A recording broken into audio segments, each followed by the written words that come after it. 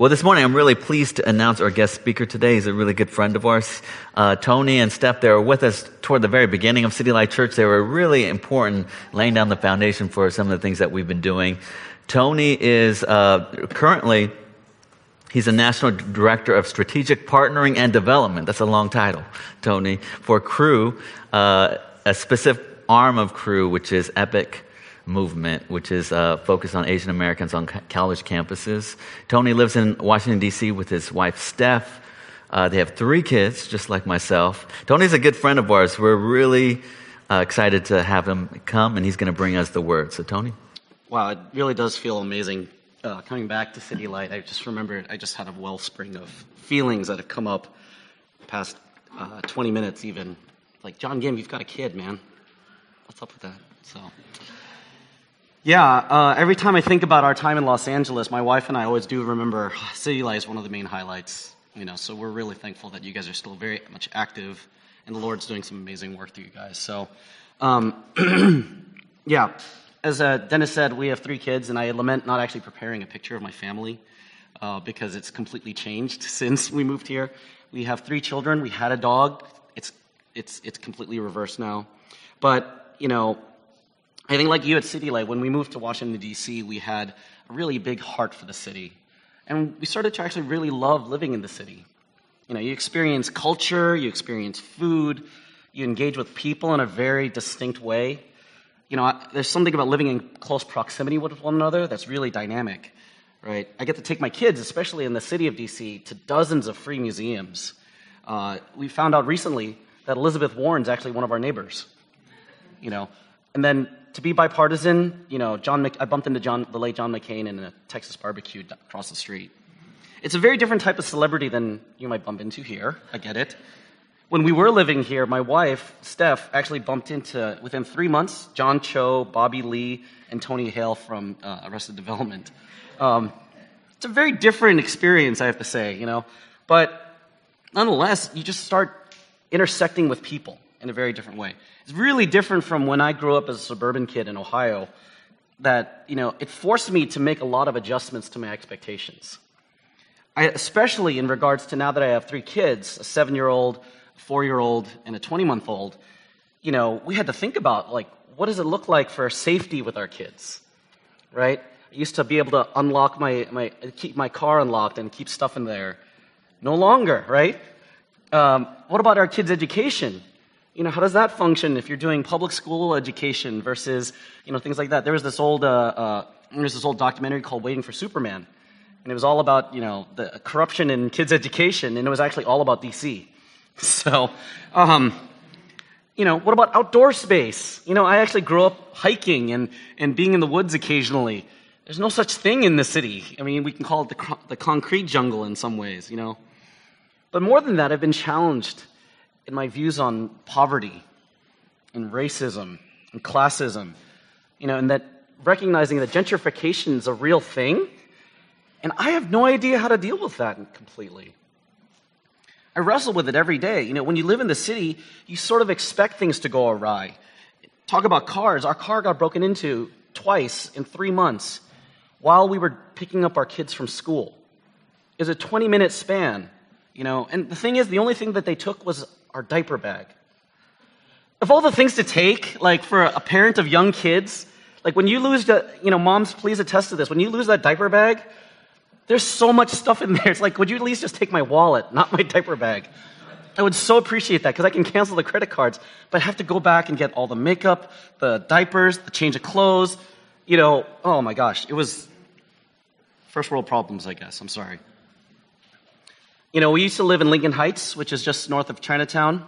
I was walking my dog Rosie around our neighborhood, and our Lincoln Heights. I don't know if it's changed too much, but there's definitely been graffiti on the ground that's been crossed out by other graffiti. So if you know what that means, if you don't know, ask somebody else that does know what that means. But I'd walk around the street, and I remember a guy approached me on a BMX bike, and he said, "Hey, where do you live, man?" And I'm like, in the neighborhood? And he says, "Hey, okay, you watch out, because I'm coming to get you," right? And he just bikes off. And I was a little distracted because I was on the phone. I'm like, what just happened? Did he just threaten me while I was walking my dog? You know?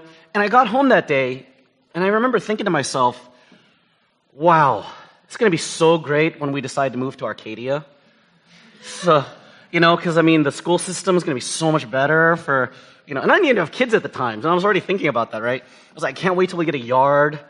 I can't wait till we just, spread out a little bit, that we can have, a garage, we can have a lawn, we can feel safe in a front door and stuff.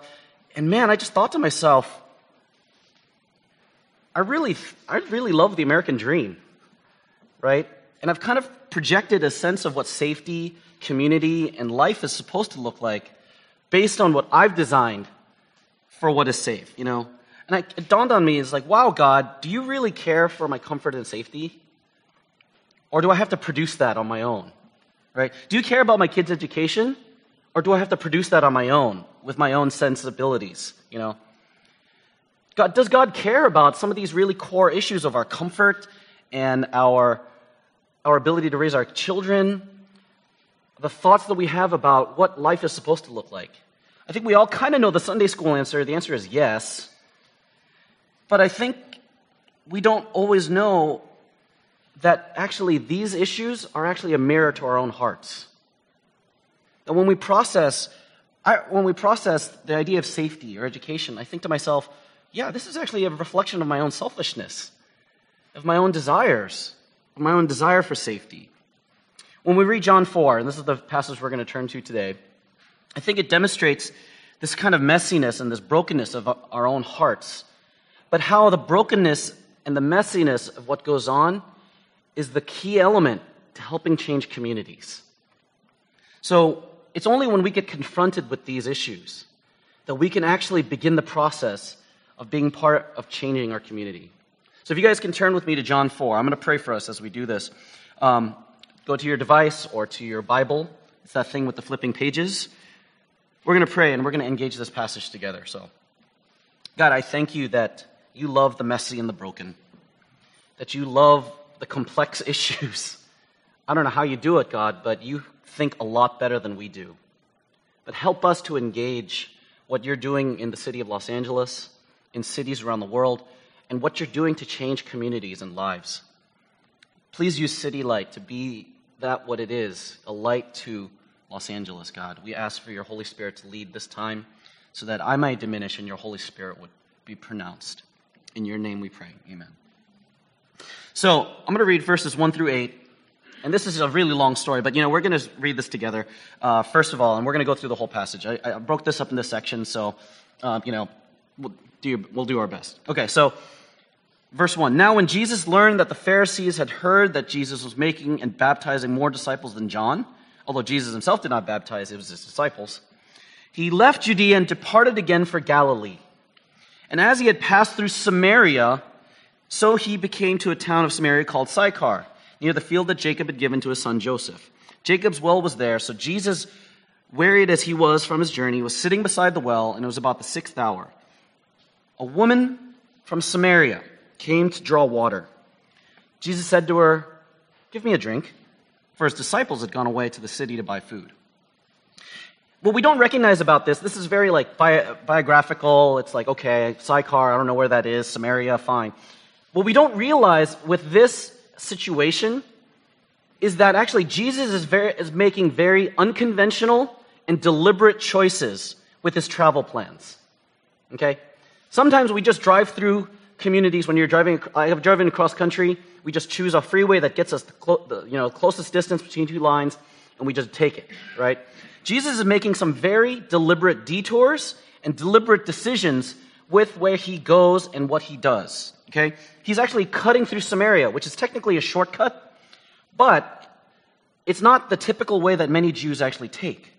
Samaria was a place where if you wanted to, we just kind of avoided it. Okay? I just recently watched the movie Green Book. Anybody seen that movie? It's all about where black people can go in the South to stay, and they avoid other places to go. This is Jesus actually going against the Green Book and deliberately going to places where it's not usually where he's supposed to go. Okay? So his disciples are buying food, which is also a little bit strange in Samaria. They usually bring it because they don't want to interact. that Jews and Samaritans, okay, they had this history that wasn't so great, okay? Samaritans were actually when Israel split into two parts, okay? There was a southern and a northern tribe. The southern tribe became what in this time, the Jews, the Jewish people that were in Jerusalem, okay? And then the northern kingdom was Samaritans, and they got taken over by the Assyrians, so they ended up starting to intermix with the Assyrians, as well as some other groups. So now, Samaria and Israel, okay? Israel's here, Samaria's here. They don't necessarily like each other, okay? Because these people are sort of seen as like the half-breeds, the unclean. They do things really differently, okay? Like they worship in different locations. That's not a big deal, like on face value. But in 128 BC, what actually occurred was they worship in this mountain called Mount Gerizim. And then the Jews worshiped in a temple in Jerusalem. But what happened was the people of Samaria at 128 BC ransacked the temple in Jerusalem. And so after that moment, you can imagine the upheaval and the dissonance between these two communities of like, these are our enemies because they desecrated our space. They were supposed to be our brothers, but they desecrated who we are, our most sacred place. Not only that, you have a deliberate decision of Jesus talking to a Samaritan woman. Okay? Men and women at this time, especially in this case, it was not okay for men to talk to a woman alone in public. Okay? Or out there. Much less a Samaritan woman who, because of a lot of these issues, was seen as actually unclean. Okay? They were seen as a woman who was so unclean that they'd be seen as like they were in their menstrual cycle constantly. Okay? So anything that she would touch, especially water, is seen as unclean. Okay? Not only that, Samaritan women normally fetch water in groups. So there's got to be some reason why she's doing this alone, that she's isolated. There's some sort of shame that she's incurred that says, you can't do this in a bunch of other ladies, you go by yourself. Okay? But now Jesus approaches this lone woman in public who's unclean and says, give me water. These are very deliberate decisions that break from social norms, okay? So I think we've set up a lot of social constructs in our day and age, right? In our civilization here in the United States. You know, as an Asian American myself, I started to uncover kind of this mezzanine space between having a lot of privilege and also feeling completely powerless. Okay? America has sort of set up this racial hierarchy that we've had for generations. In 1922, as an Asian American, by the way, it's not that I've even experienced mass incarceration or considered any kind of target of being a target of the Klan or anything like that. But in 1922, Takao Ozawa versus U.S. was a Supreme Court case. And this man was born in Japan, and he lived in the United States for 20 years. And he applied for naturalized citizenship. And the only way to really do that, he actually applied within the demographics, and there was only two. It was either black or free white man. He's like, well, which one do I choose? So he actually applied to be a free white man. Okay? And this case went to the Supreme Court. Okay? And what they ruled at that time was, you are ineligible to be a free white man. Okay? So he was denied citizenship because of this. It was a vote, I think, of 6-7 that this Japanese immigrant who came to the United States and lived here for 20 years was not truly a white man. 7 guys decided that. Okay? So we've built a lot of our government based on this social hierarchy of there's a white free man. Okay? And then they had to create these other designations for every other racial group or ethnic group. So it was saying that I'm technically a Mongoloid, so to speak, right? And then there was this order that was placed in front, okay? So how do we actually handle this kind of social construct? How do we engage that? How do we actually be a part of breaking those realms? See, Jesus just did that, even this very simple biographical data. He approached a woman who was unclean, who was seen as unclean in public. And he wanted to break these social constructs of just simply saying, I want to treat you with dignity as a person. I think my dad actually was the greatest example of this growing up. He, as a non-Christian, he honestly put a lot of us in the church to shame. He was always a very generous person. He gave to a lot of charities. He actually saw issues in our community, and he actually made change about it. We had a small Asian American or Chinese American community in Cincinnati, and a lot of the senior citizens had no place to actually be in community. So he started the Council on Aging. It's this senior citizens club for Asian Americans in poverty, and he raised money for them. Before in the 90s, Indonesian Muslims were persecuting Christians, or persecuting Chinese Christian churches. It was some vicious things. And my dad heard about these atrocities as a non-believer and said, I want to advocate for these churches because they are dying and they are being killed on the streets.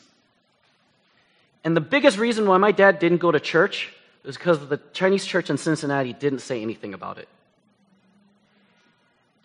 The Chinese church in Cincinnati, I love this church, but it was a lack of engagement with real issues in this world. I think Jesus really does care about these situations, right? I think we want to care about these situations. But I think it's how do we live intentionally with our faith, that we can make intentional decisions to actually start to engage the social constructs that are in here. In Washington, D.C., there's an organization and coalition of churches called DC 127, and their mission is actually to adopt all the 1,200 kids in the foster care system.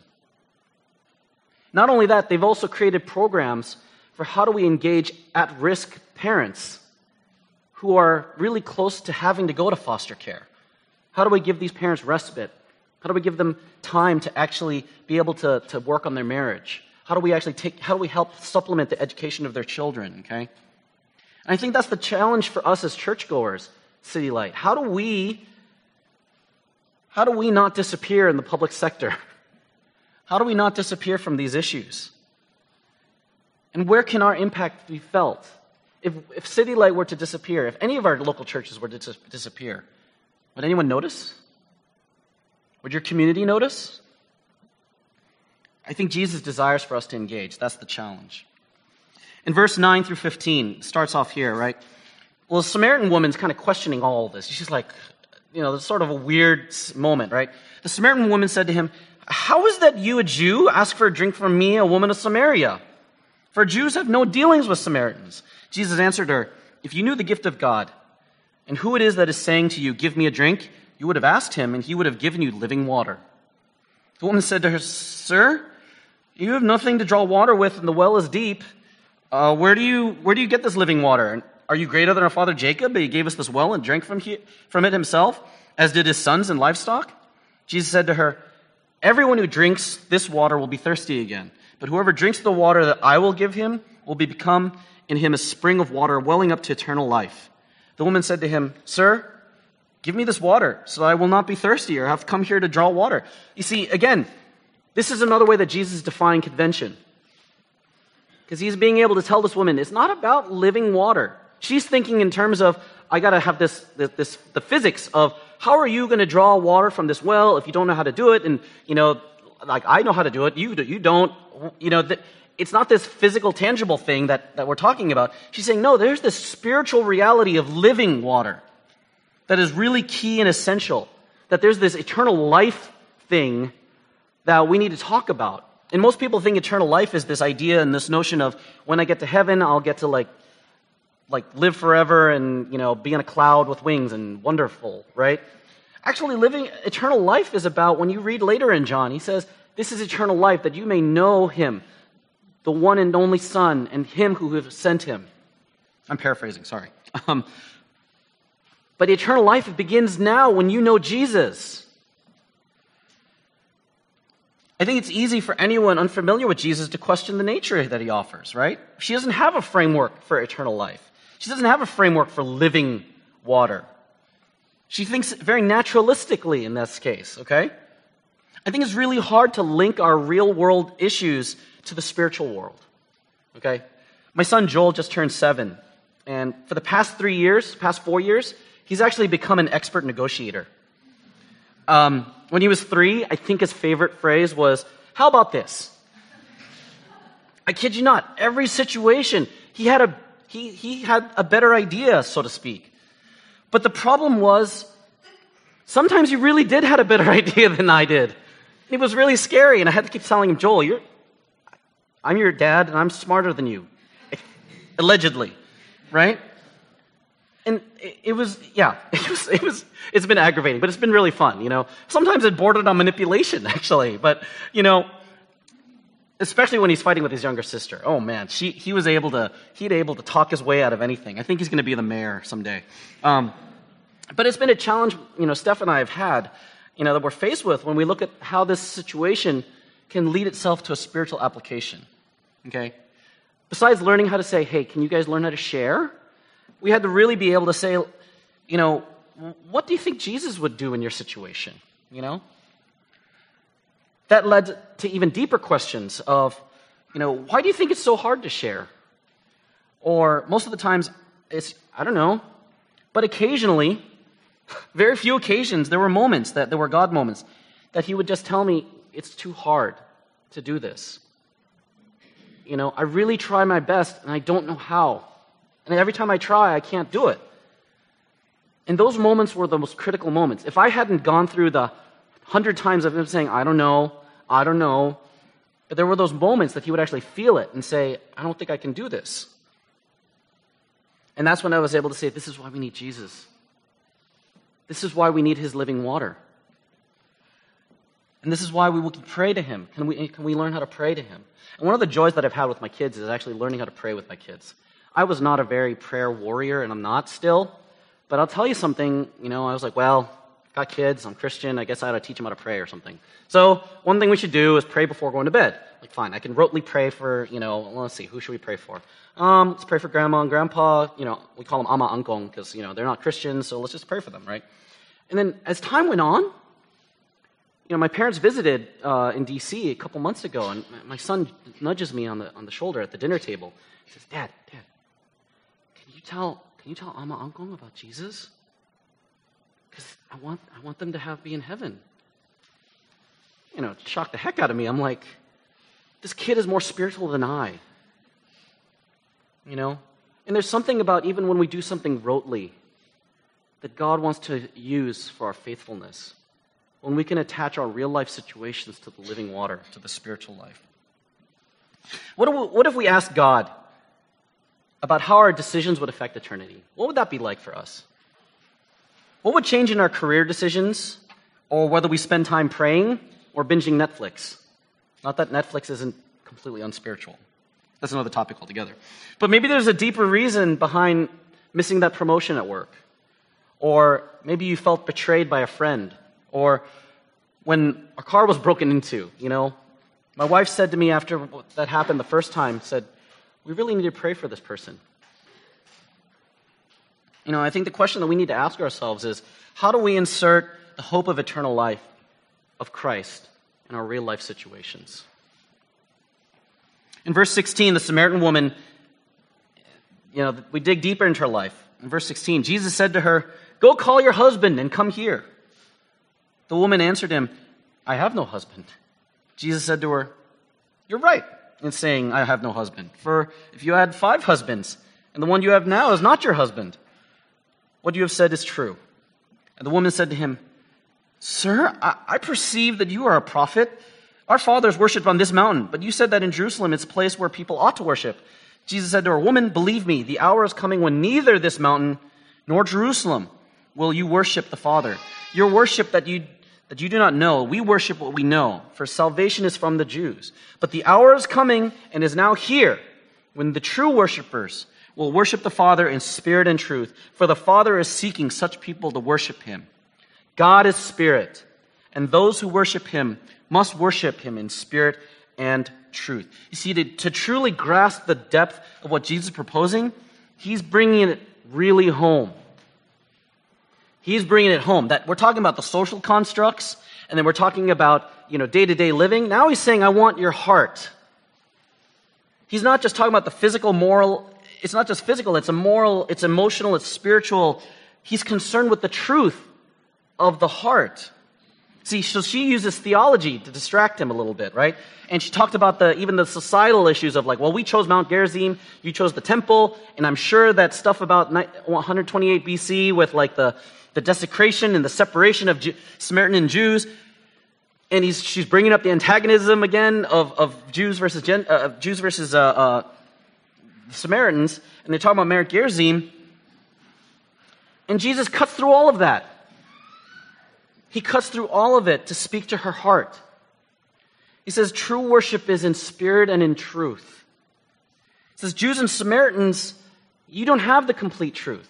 That history that you have, that's not what's supposed to be. Here's the real worship. It doesn't matter if you're on Mount Gerizim or if you're in the temple. It doesn't matter what happened in the past. It's all about Jesus. It's all about worshiping Jesus the person. Not about the place, not about the history. But sometimes it's easy to kind of use these like cultural religiosity constructs to keep us from God. Sometimes I use the phrase, have you ever tried to use God to run from God? Right? Like imagine yourself when you're reading your Bible in your quiet time, right? And this happens to me all the time. I read my Bible, but inevitably my mind wanders, right? Anybody have their minds wander when they do read the Bible? No? Oh, wow, you guys are spiritual. This is amazing. But sometimes I'll be like, okay, my mind's wandering onto work, or the stress of, my kids, or thinking about an argument I had with my wife, or perhaps I'm just thinking about, I'm thinking about, watching Law & Order SVU a lot for some reason. I'm not sure why, but it's happening. My mind wanders, right? It could be on almost anything. And what do you do as the good Christian person? We say, get back into the Word. Come on, concentrate. Stop thinking about those things. Engage the Word of God right now. Come on, stop. Pray harder. Do better, right? But what if God was actually in those thoughts? What if God was actually saying, what about Law & Order? Feels better than me right now? What about work makes a bigger impression on your life than me right now? And what if I actually stayed in that thought and said, wow, God, you're just kind of revealing hard truth about me. And this sucks. Let me go back to the Bible, because I know that works for me. Let me just try to concentrate on the Bible, and let me get away from the hard thoughts that are actually in my heart. Sometimes it's easy to use God to run from God. I think if we increase our religiosity and our prayer, that'll distract me from the fact that I don't like to pray. Maybe that'll distract me from actually engaging the difficult things of being a Christian and the hardships that I've felt in my past. And one of the things about parenting for me is that it's a mirror of my dysfunction. Jesus is really asking us to be honest with ourselves. I think that's what this is. He's bringing up the truth to this woman because he wants her to be honest with herself. He's cutting through all the distractions. He's cutting through all of the smoke screens. And he says, look, there's something going on with your relationship with men. And I think God brings that to the surface for all of us. But I think it's so hard to want to engage. But I think that's the call. Maybe there's something happening right now where a feeling is being brought up that you just don't want to deal with it. I think Jesus does. It's a call for us to say, even when we feel inadequate, or maybe you feel ashamed, or maybe you feel pain, maybe you just feel numb. Maybe Jesus wants to engage those feelings with you so you can bring up the truth of your heart. The call is for us to not run, not get rid of these feelings. I think it's an invitation. It's an invitation that Jesus is deliberately taking to meet with you and engage with you deeper. I think a lot of times it's not seen as something that's very spiritual. Actually, this is probably the most spiritual thing. This is the deepest spirituality that you can have. And you see, so Jesus reveals himself to be the Savior of the world because of that. That he digs from the social constructs to a day-to-day feeling, now to the heart. And he says, I'm saving all of that. In verse 25, the woman said to him, I know the Messiah is coming, he who is called Christ. When he comes, he will tell us all things. And Jesus said to her, I who speak to you am he. He intentionally defies convention on multiple levels, and it's for the sole purpose of seeing people know him. To see people and their lives saved, their souls saved. He came to fulfill not only to be our personal Savior, but to actually bring peace, to actually cut through all those social issues. That antagonistic relationship of the Jews and the Samaritans, he's saying the gospel is bigger than that. He's bringing peace between a lowly, isolated woman who has been in sin and is separated from her community. And he's saying, I'm using your story. I'm using your story to change lives. That these conventions, they don't have to be present in my new economy. I am the Messiah, he says. I think of a student that we interact with as I work with Cru. Stephen has been, his whole life has been teaching him that he's unlovable and unimportant. He's actually a refugee from the Vietnam War, or a son of a refugee from the Vietnam War. His parents are divorced, both alcoholic. He was in child protective services, and they took him to orphanages all through the age of 5. Later, he was adopted by his aunt and told by his cousins, you didn't come here to live as a person, but as a slave. And running away to live life in the streets because it was a better option in his senior year of high school, he made no plans to live beyond the age of 23, assuming he'd be dead in a ditch somewhere. You know, he was living life recklessly. He was giving his life to sex and drugs and alcohol, and his internal world was now manifest in his external world. Well, he was invited to one of our campus meetings on a local campus in Los Angeles, and he sat down and the speaker said something that just struck him. And he said, I will not leave you as orphans, Jesus says. I will come to you. Those were words that he'd never heard before. Those were words that he needed to heal. To heal. Long story short, his life was never the same. He continued to be in our meetings and he prayed to receive Jesus into his life. And now he's engaging in his faith. He's actually wanting to grow, and he's actually sharing the gospel with other people. See, Jesus wants to engage our bad. You don't have to have a story as dramatic as Stephen, but don't run, because those are moments when he can redeem. There's real redemption when we feel ashamed or hurt or unlovable. And the message to you is that he knows you. He's not shocked by these things. He wants to tell you all things. He is the Messiah. Verses 27 to 38, I'm not going to be able to read through all of it because it's a long passage, but right now the disciples see all this going down. And they're like, what the heck is happening? Okay? They're marveled that he's talking to this woman. What's going on? They're in disbelief of Jesus would do all this convention breaking, but that we all have a part in the transformation, okay? Towards the end of the passage, he talks about how one might sow, one might reap, another might reap. We all have a part to play in God's economy when it comes to this. Maybe you're not the person that's going to be the leader of the social change. Maybe you're the person that's actually going to lead someone to Jesus. Or maybe you're the person that actually sows seeds in a person's life. When we talk about evangelism in our organization, we recognize that it's not about bringing someone to conversion. It's about bringing someone one step closer to Jesus. And as you keep doing that, I guarantee you, by the law of averages, eventually you're going to see someone know Jesus. You're going to see someone pray the prayer to receive Jesus Christ. You're going to see real change in that Jesus initiated this cross-cultural, justice-oriented relationship that's now going to continue in a spiritual legacy. In verse 39, it says, many Samaritans from that town believed in him because of the woman's testimony. He told me all that I ever did. So when the Samaritans came to him, they asked him to stay with them. And there he stayed there 2 days. And many more believed because of his word. They said to the woman, it's no longer because of what you said that we believe, for we have heard for ourselves, and we know that this is indeed the Savior of the world. So we recognize the Samaritan woman's life would never be the same, and she went on to save her whole town. This isolated, lowly person who is unclean shares her story that Jesus basically told her. And it reflected her. See, we all have a story to tell. We all have a story of brokenness and hurt. We all have a story of joy that God wants to use to change your community.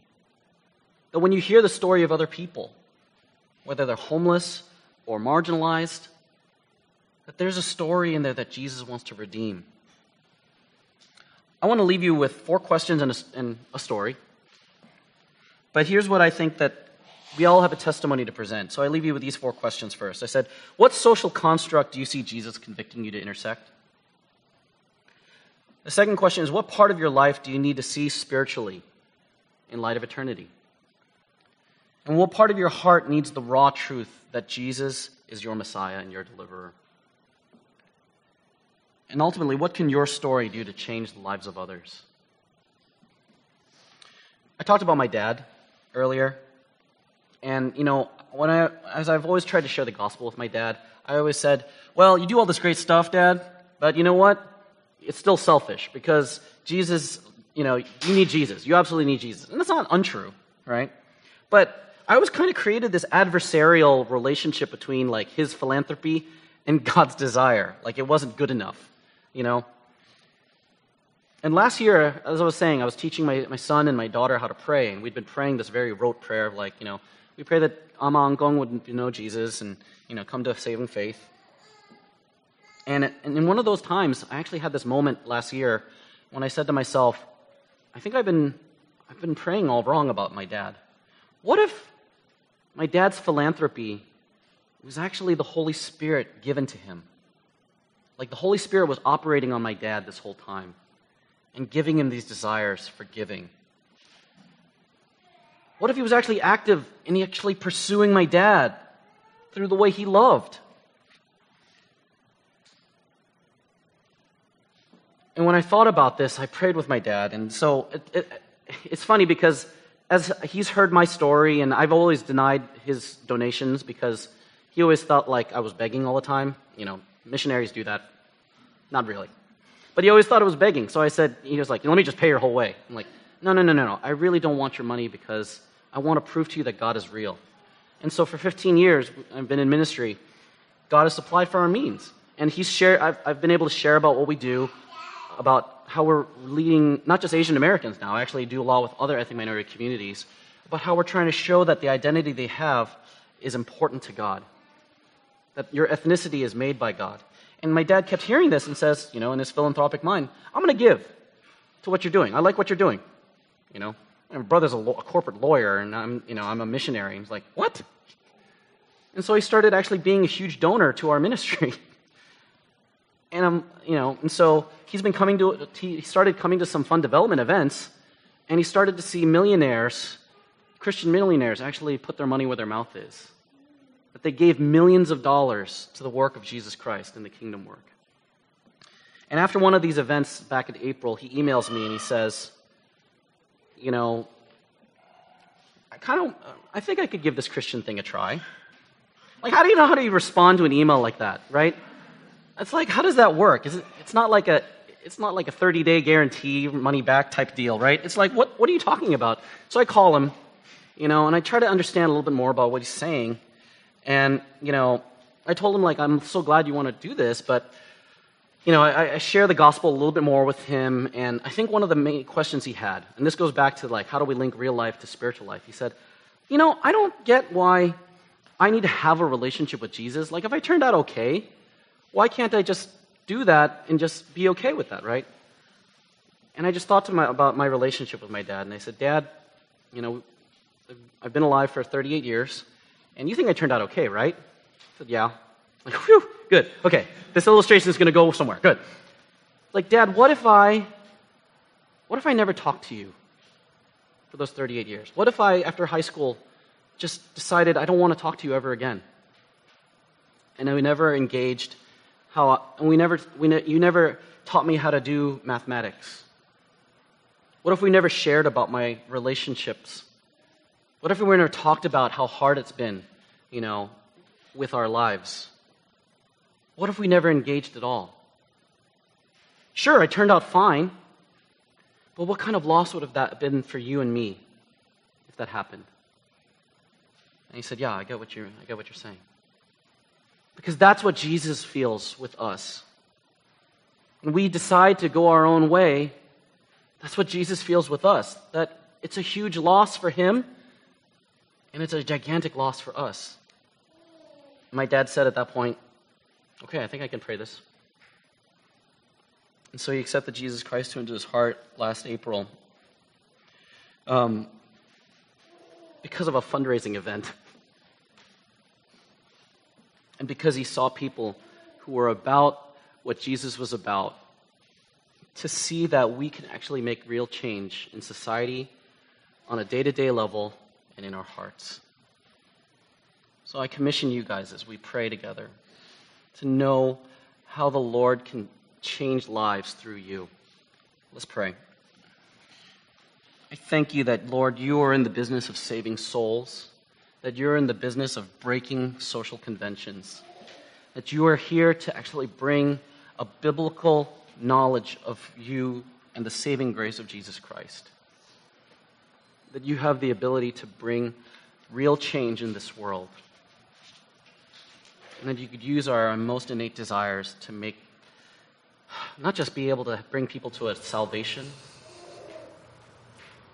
but you can change the world. Please use us. Help us know our place where that can occur. In your name.